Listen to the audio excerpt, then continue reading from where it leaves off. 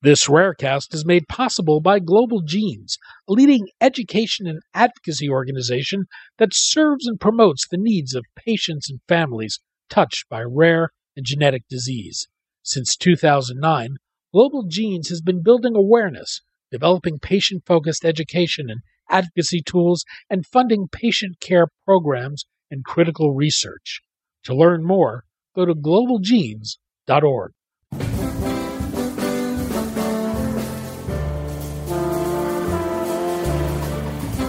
I'm Daniel Levine, and this is Rarecast.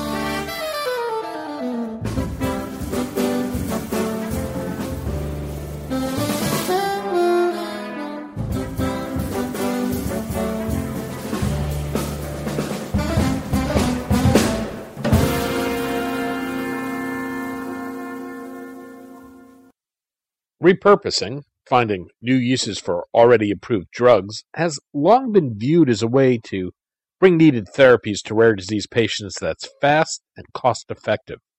Pharnext is putting a new twist on repurposing by using genomic data and network pharmacology to identify thousands of molecules that may be involved in a disease and finding synergistic combinations of available therapies to treat it. We spoke to Daniel Cohen, CEO of Pharnext, about its so-called Pleotherapy, how it goes about finding and formulating combinations of drugs, and why this may hold greater promise than traditional repurposing approaches. Daniel, thanks for joining us. Thank you. We're going to talk about Pharnext, what it calls its Pleotherapy platform, its pipeline for targeting rare diseases. There's been a fair bit of talk about the potential for repurposing drugs to treat rare diseases as a cost-effective and speedy way to identify new therapies. Pharnext is taking a unique approach to this in a sense by looking at the potential for combinations. Perhaps we can start with what you mean by Pleotherapy. Yes, absolutely. So Pleotherapy mixes two concepts. The first one is repurposing. Drugs can be repurposed from one disease to another disease, mainly because of a very important property of nature called pleiotrope. Pleiotrope means that a given protein, this means also a given target for drug, can be used by nature in many different functions, or can be involved, a single protein can be involved in many different diseases. Therefore, a drug can be used in many different diseases. And this idea is, basic concept is called pleiotrope. The word pleiotrope generated pleotherapy when we add to not only repurposing drugs, the concept of combining such repurposed drugs. So pleotherapy is by definition combining and repurposing drugs already existing. In addition to this, we combine these all drugs at quite low dose compared to the dose where they are usually used in their primary indication.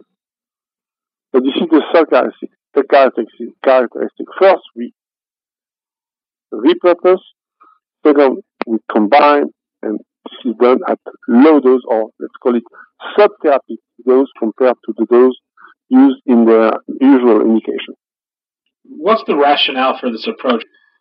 Why it is important to first of all, we deal most of the time with disease in general. It's not specific to a rare disease. In general, it's very well known that combination of drugs are much more efficacious, more efficient than single drugs.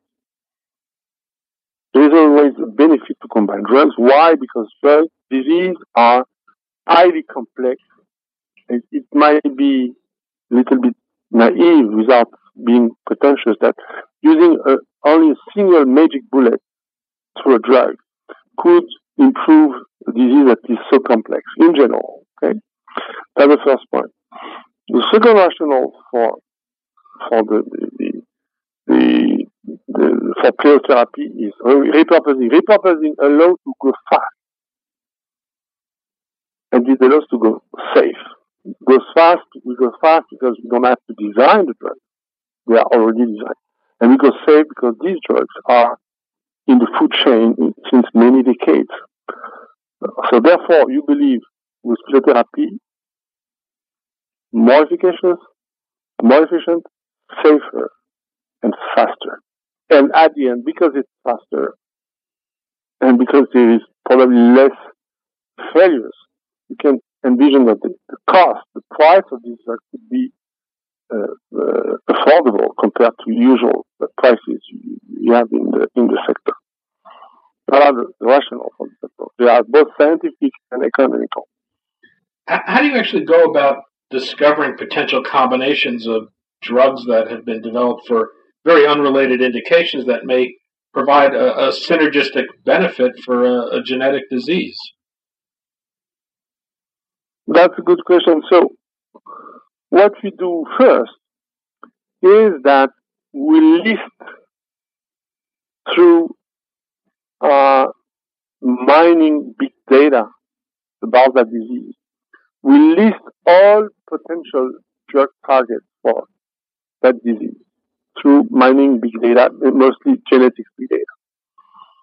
And these drug targets we are able to identify are connected one to the other. It's formed a network. Meaning that if you hit one of these targets, you will be sort of propagation because they are connected to the neighbor target. But if you hit only one, the propagation will be rather limited. If you hit several points in several targets in the network, the propagation will go like a chain reaction and will propagate to the whole network, giving probably much more efficacy than usual. So to summarize, we first generate the network of interconnected targets for that disease based on genetics. Then we guess what drugs, known drugs, could hit these known targets. And then we take these drugs, usually about 50, and we test them one by one, then on combination, in order to find out which combination of these all drugs could be synergistic and efficacious.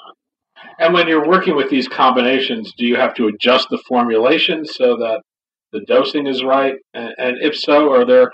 You talk about this being, a safer, more efficacious approach because these are drugs that have been well characterized. But do you get unexpected interactions between the drugs? Yeah, we could get unexpected interaction, but remind we use very low dose of this drug in the combination. So the chance that will be a bad synergistic, a bad antagonist effect is very small. But actually, we check that in animals. There is no antagonist, and even in men, in patients, we verify that there is no interaction.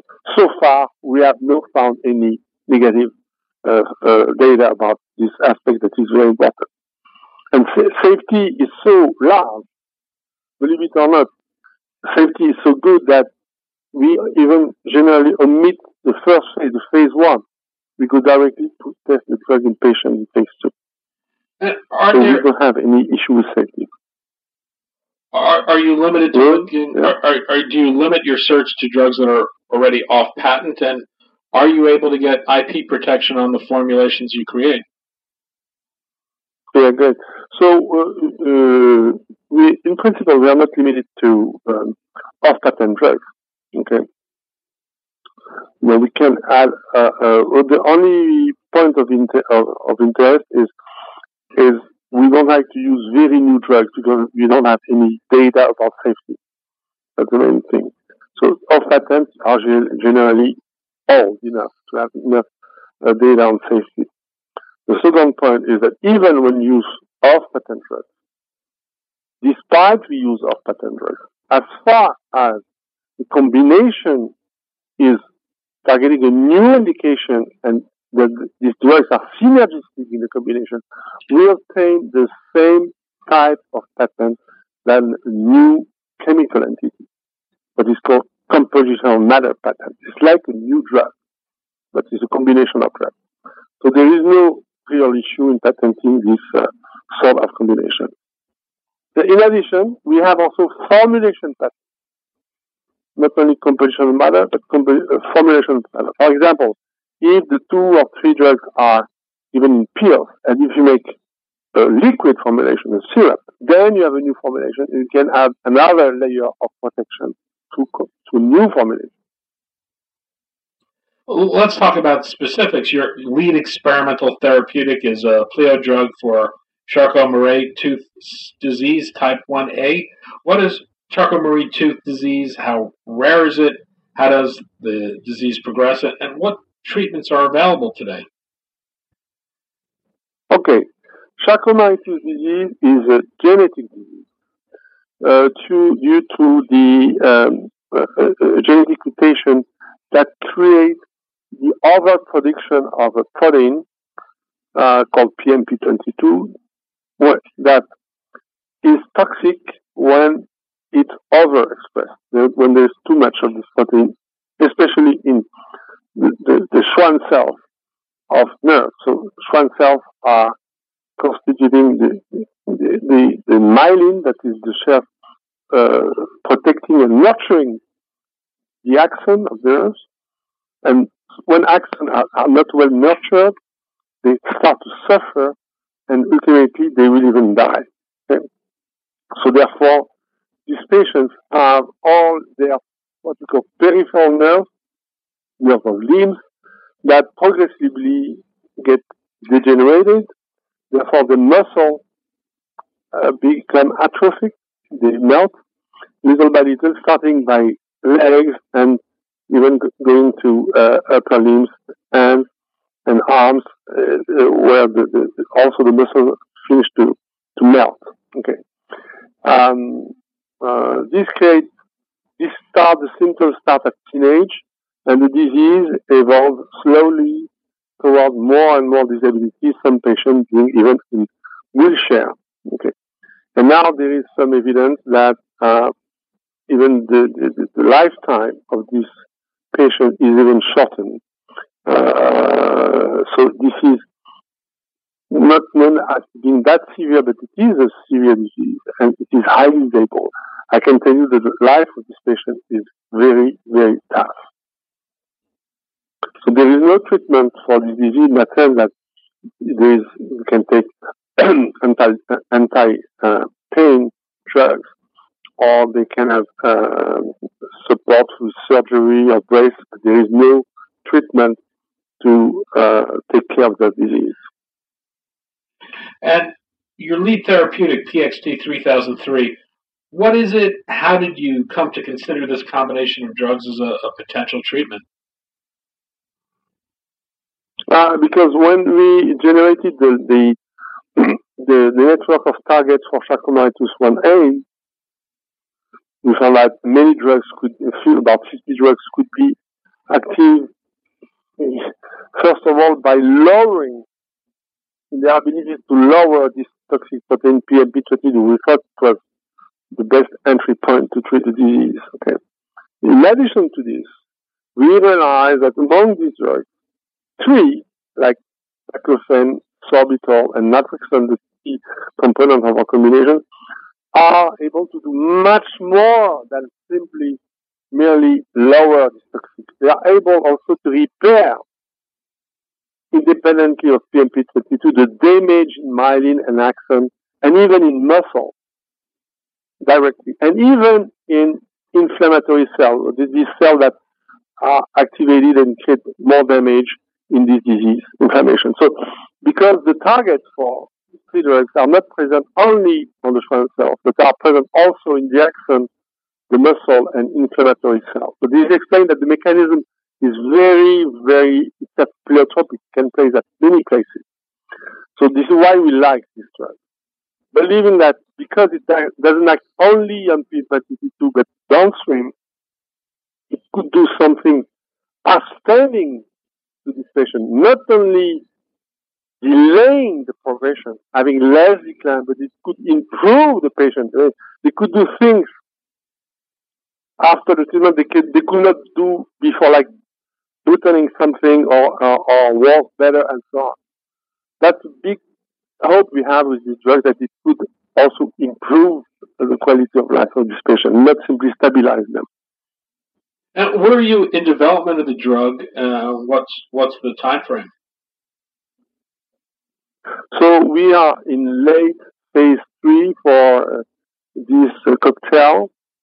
The phase 3 we had 323 patients in US, Canada, and Europe.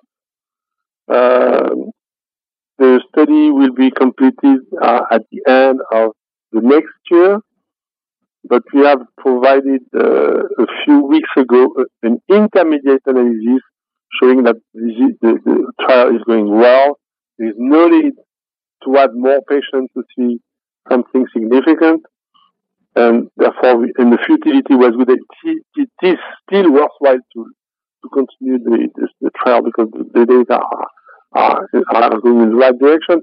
So everything is, we have a green light to continue, and we hope to have good results at the end of next year. And what do we know from the clinical studies to date? So when we did a phase 2, before this phase 3, I'm sorry, I forgot that point. When we did the phase 2, we were very pleased to see, first of all, that we have studied many different endpoints, many different clinical scores, okay?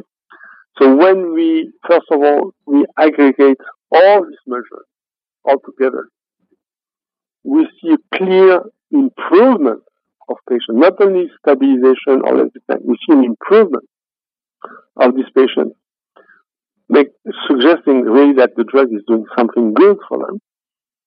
And also, we realized recently that the patients that are the most improved are the ones having the optimal blood dosage in from this drug. Let me explain that to you in one thing.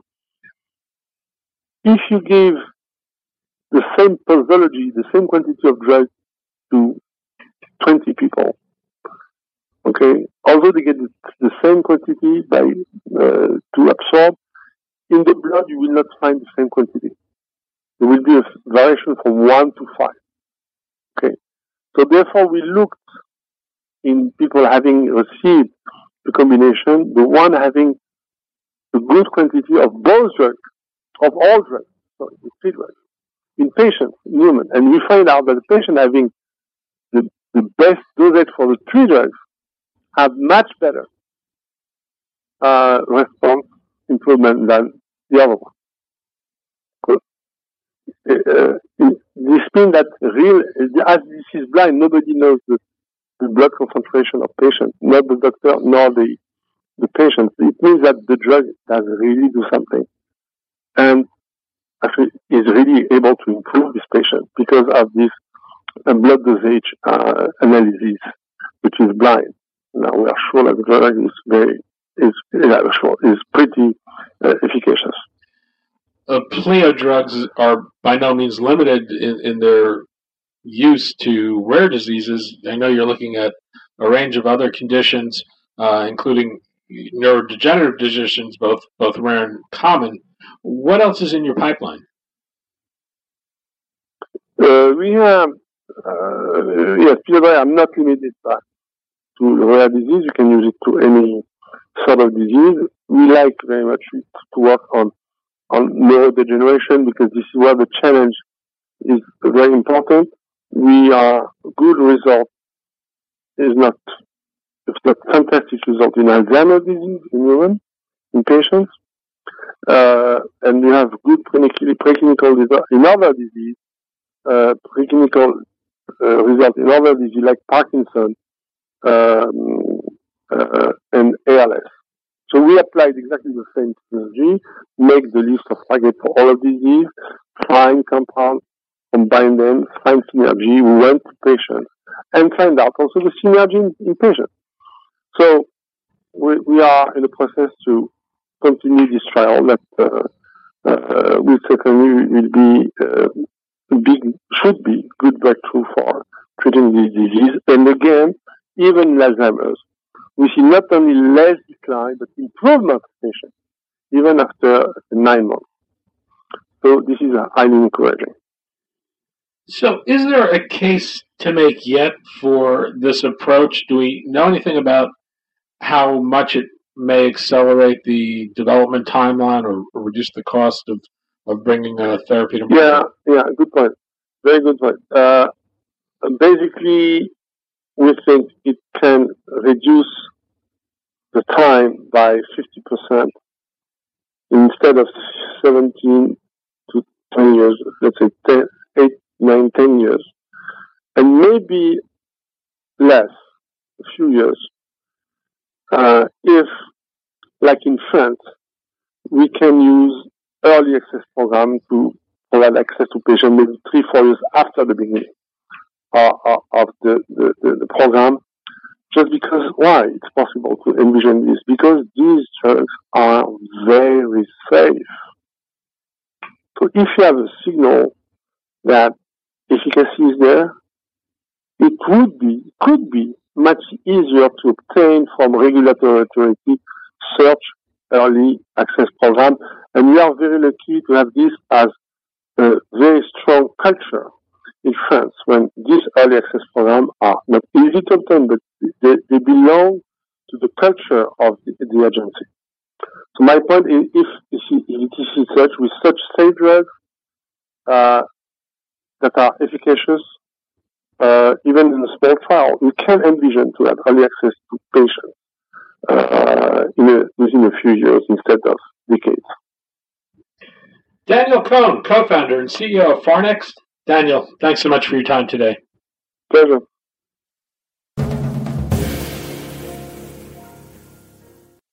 Thanks for listening. For more information about rare disease and to connect to the rare disease community, go to globalgenes.org. To keep up on the latest news and trends affecting the rare disease community, be sure to visit raredaily.org. You can subscribe to the Rarecast RSS feed through raredaily.org or through SoundCloud, iTunes, Stitcher, or your preferred podcast manager. The Rarecast is produced for Global Genes by the Levine Media Group. You can also find our podcast, The Bio Report, on these popular podcast sites. Our theme music is composed by Jonah Levine and performed by the Jonah Levine Collective. We'd love to hear from you. Drop us a note at danny@levinemediagroup.com.